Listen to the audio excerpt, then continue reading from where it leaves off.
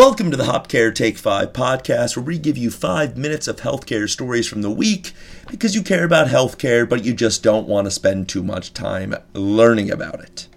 It belittles and demeans the integrity of physicians.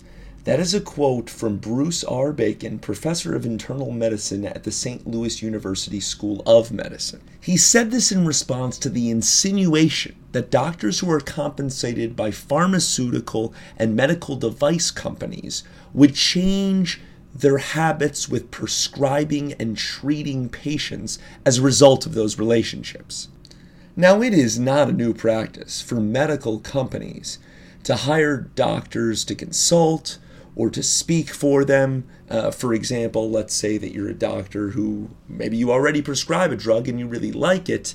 The company that produces that drug would pay for you to give a speech to other doctors who aren't prescribing this drug. This practice, which makes sense on some levels, to give your product credibility, you need a doctor speaking to its efficacy, changed pretty dramatically on Tuesday when the government released data on $3.5 billion in industry payments to physicians in the last 5 months of 2013. This data is being released by CMS, Centers for Medicare and Medicaid Services, because of a Freedom of Information Act request from the Wall Street Journal that ended up removing a 33-year-old injunction that barred the government from releasing Medicare information on individual doctors to the public. Now, we, the public, have been getting this information throughout the year. We're getting information on hospitals. We're getting information on doctors. We got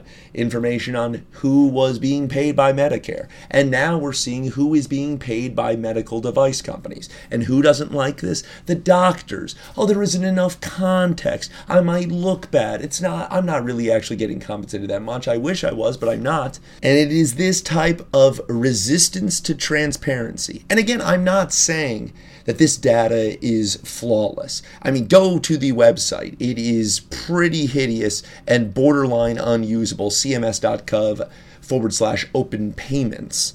But as we've said, anytime we talk about change does not just go from one way of thinking, one way of behaving to, oh, here's a new way and it's perfect. It's going to be raw. It's going to take some time.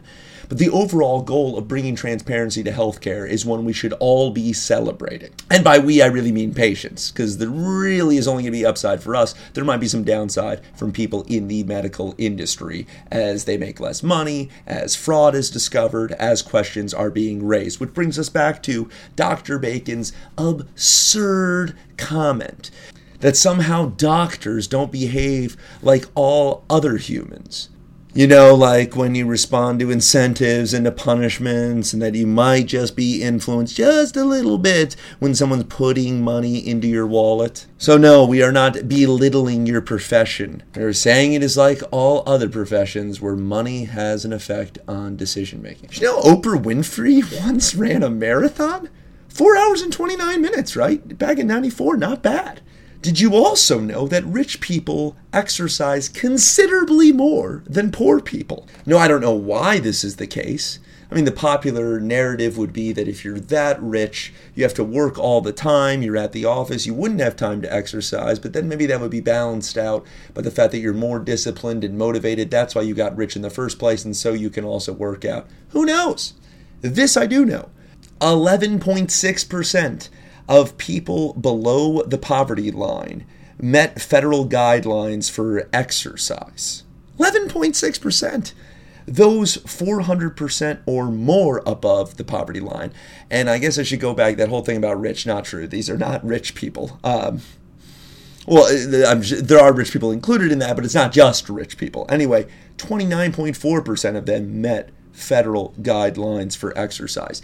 Pretty pitiful percentages all the way around, though less pitiful the more money you're making. How's your sense of smell doing? If it's great, great.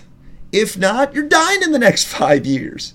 Now, it doesn't appear that you're going to die because you can't smell those freshly baked cookies. It's just that your inability to smell those cookies is an indicator of age-related degeneration, and you're going to die in the next 5 years. Want to know a place where you can find some healthcare transparency? Hopcare.com. The site works much better than those government sites. Real prices for real common procedures.